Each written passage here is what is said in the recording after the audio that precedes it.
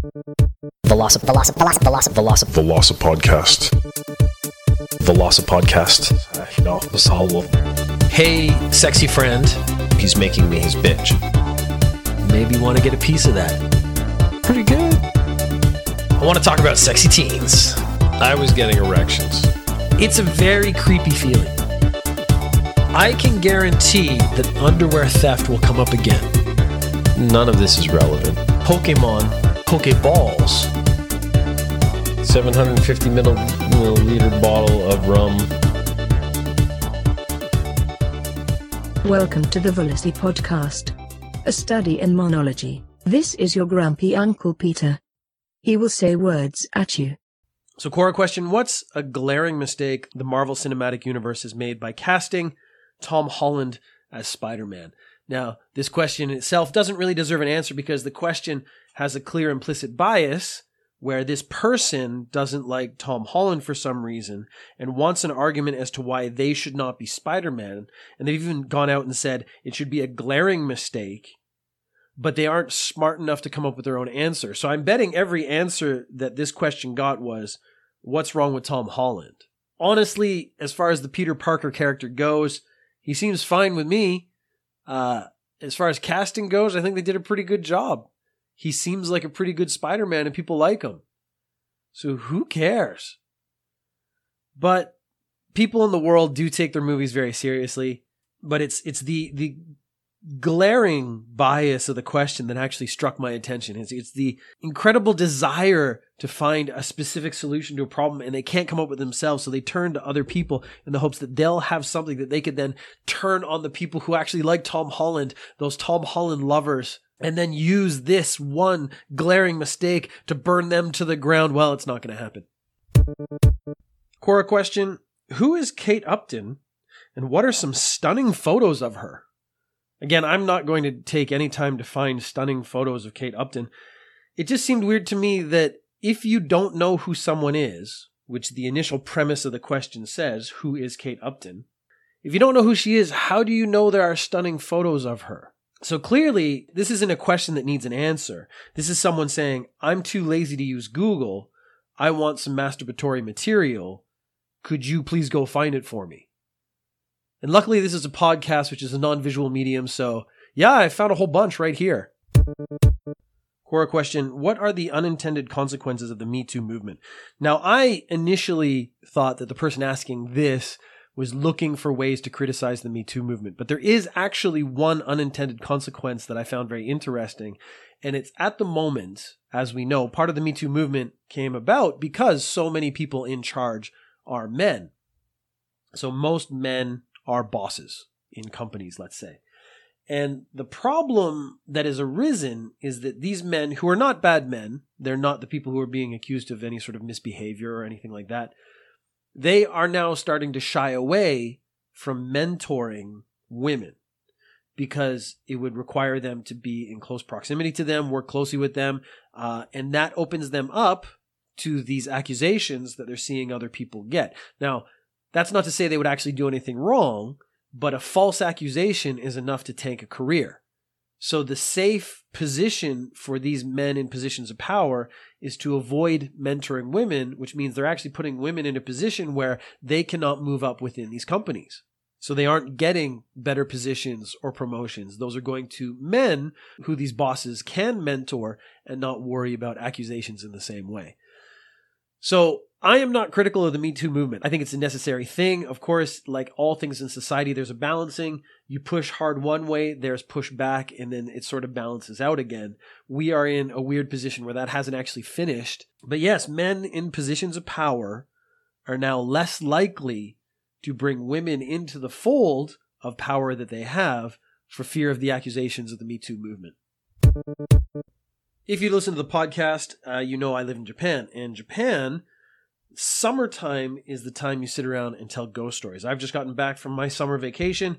This is when all the horror movies would come out in Japan. It's when people would have fires on the beach and tell each other ghost stories. Summertime is connected to the horror season in Japan, which is neat because in Western countries it's October, maybe when you have Halloween, and that's when all the scary things happen. Scary stories, scary events, things like that. This has led me to do a little bit of research. which is an amazing thing, which means I just was reading stuff on the internet and went down a bit of a rabbit hole. I started looking at Japanese folklore monsters because I started noticing there was a bunch of them that had very specific trends. And the first trend I started to notice was, and these are very Japanese things, which is why it was interesting to me. The first set of monsters I want to talk about, I'm going to do this as a couple-part series. The first set of monsters I want to talk about are ghosts or spirits of mistreated objects. So basically, if you don't take care of things, in Japan, they will be imbued or take on an angry spirit or demon. So Japanese for that would be yokai. And then maybe make your life miserable or not. So the first one is Mokumokuro. And this is the ghost of a mistreated sliding door. So you know in Japan they have sliding doors. They're sort of covered in paper. Now, if you don't take care of those, kids will poke holes in them. People bump into them and the paper rips. Those sliding doors, if you don't take care of them, will become Mokumokuro. And what happens is the little holes in your screen sliding door will become eyeballs that watch you. Now, the reason I found this interesting is because I've seen that imagery in movies and video games. I've seen it in a couple horror movies. But of course, I just thought maybe it was a weird thing. Someone saw it. Maybe it got copied a couple times. And it's just one of those creepy, weird things that came out of Japan. There is a traditional monster connected to it. In the stuff I read, it didn't say it does anything more than watch you. But I guess if you have a sliding door and it has eyeballs that watch you all the time, that's creepy enough. Like nothing really else has to happen for that to freak you out. The next one is Shiro Uneri. And this is an old mistreated kitchen towel. So it becomes like a white dragon. And what happens is the towel has gotten so angry because it's so mistreated. I assume because you don't wash it properly afterwards. That it becomes a flying towel and it wraps around people's necks and they pass out from the smell. So it doesn't choke you to death. And it doesn't seem like it actually kills you. It just knocks you unconscious. And it's because it's so dirty and stinky because you haven't cleaned it properly. So this was the interesting theme that started cropping up. The Japanese have ghosts that inhabit almost specific attributes of you have to take care of things. And this old kitchen towel is one of them. Because if the kitchen towel gets too dirty, it's so stinky, it will actually attack you at night and knock you unconscious. It won't kill you. Or at least it didn't say it would kill you. But when it wraps around your neck, my first thought was it's going to choke you to death. No, it doesn't choke you to death. It just makes it really stinky and you pass out. The next one is Bakezori. Now, Bakezori is the animated version of a pair of mistreated sandals. So if you have shoes that you don't take care of, you don't treat them right, you don't appreciate them, what happens is they become animate and they run around at night and make noise. Again, they don't hurt you directly, but if you don't take care of your shoes will make noise at night and freak you out and you won't be able to sleep.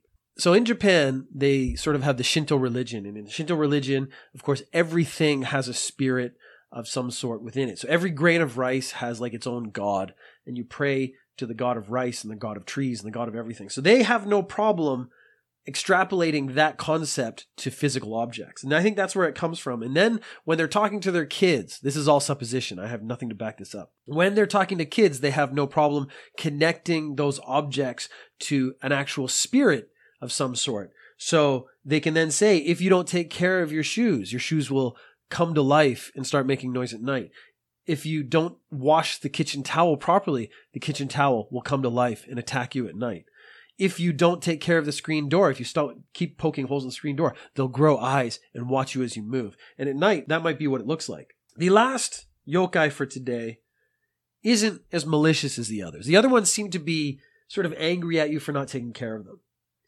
This one is Kameosa. Now, Kameosa is a sake cup that has somehow become possessed, but it provides endless sake. Now, I couldn't tell if this was a good thing or a bad thing. Because endless sake, if you like sake, is a really good thing. You can drink and drink and drink. You don't have to pay any money. It just keeps filling itself up. That's amazing. But at the same time, if you drink too much, that could lead you to some perilous situations. That could cause you problems. That could actually kill you.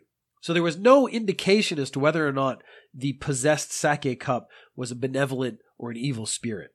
they didn't actually indicate clearly if this was a good or a bad thing. And that might be because it's actually dependent on you.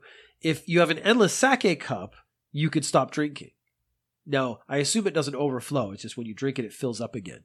And that's sort of the magic of the Japanese ceremony. When I go to the Bonenkai, which is the end of year party, I always have to go for judo. One of the things you do, it's very traditional, and they love it when foreign people do it, is you grab a bottle of beer and you walk around and you fill up everyone's beer cup. And there's actually some nice little traditions that go with it. But if done properly, and multiple people do this, your cup will actually never be empty, because anytime you empty it, it just magically fills up again because everyone's passing it around. So I can see where that came from culturally. This is a cultural tradition, and they've just made it magical in their own way. And since someone I know would ask afterwards anyways, when you hold the beer, you actually cover the label with your hand because you're embarrassed because the beer you're serving your guest, or you're usually serving sort of someone up higher up in your group. And a lot of times, every time you fill it up, you have to chug it afterwards, stuff like that. It's all very drinking culture kind of stuff. I think you can guess most of the rest. That's one of the interesting things I learned about Japan, is when you fill up other people's cups with a drink, you should actually cover the label so they can't see it and show your embarrassment about how you admire your guests so much that you should be treating them better to some more expensive drinks. So, as a final note, please take care of your sliding doors. Don't poke holes in them. Please wash your kitchen towels, and you better take care of your sandals. I have mentioned spoiler culture a few times on the podcast because I really don't like it. And it's not that I have a problem with people saying, I don't want this story spoiled for me. I have a problem with the intense overreaction people seem to have built into society now, as if it's the most important thing that stories don't get spoiled for them. Because at the end of the day, this is just fiction and entertainment, and it doesn't really matter. I have cited a study multiple times in support of this idea. So there's my personal feeling is that it's dumb that people overreact so much about a TV show.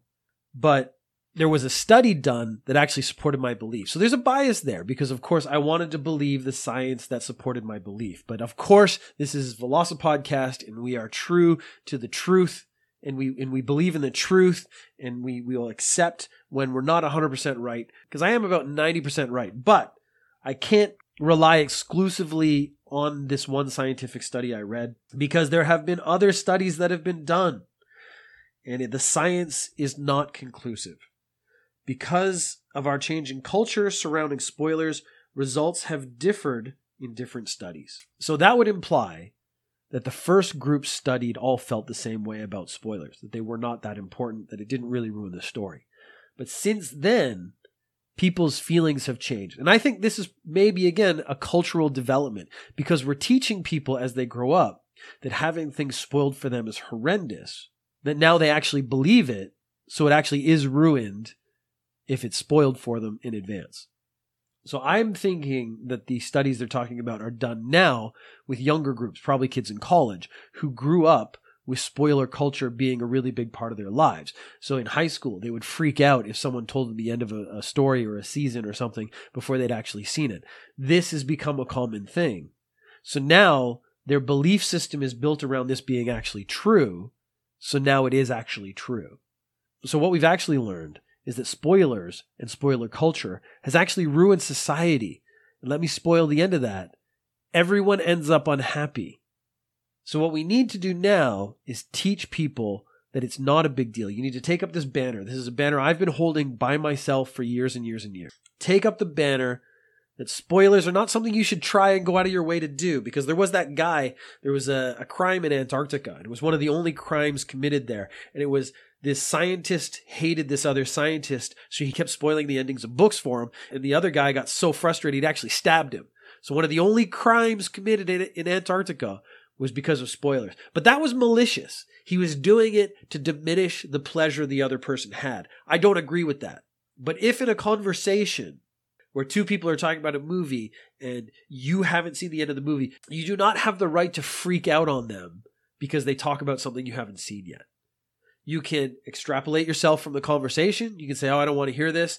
Or you can just accept that maybe the ending of a TV show or a movie, learning about it before you actually see it, isn't the biggest problem you've ever encountered in your life.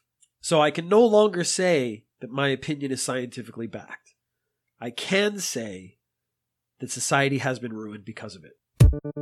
Velocipodcast. No, this whole. Hey, sexy friend. He's making me his bitch. Thank you for listening.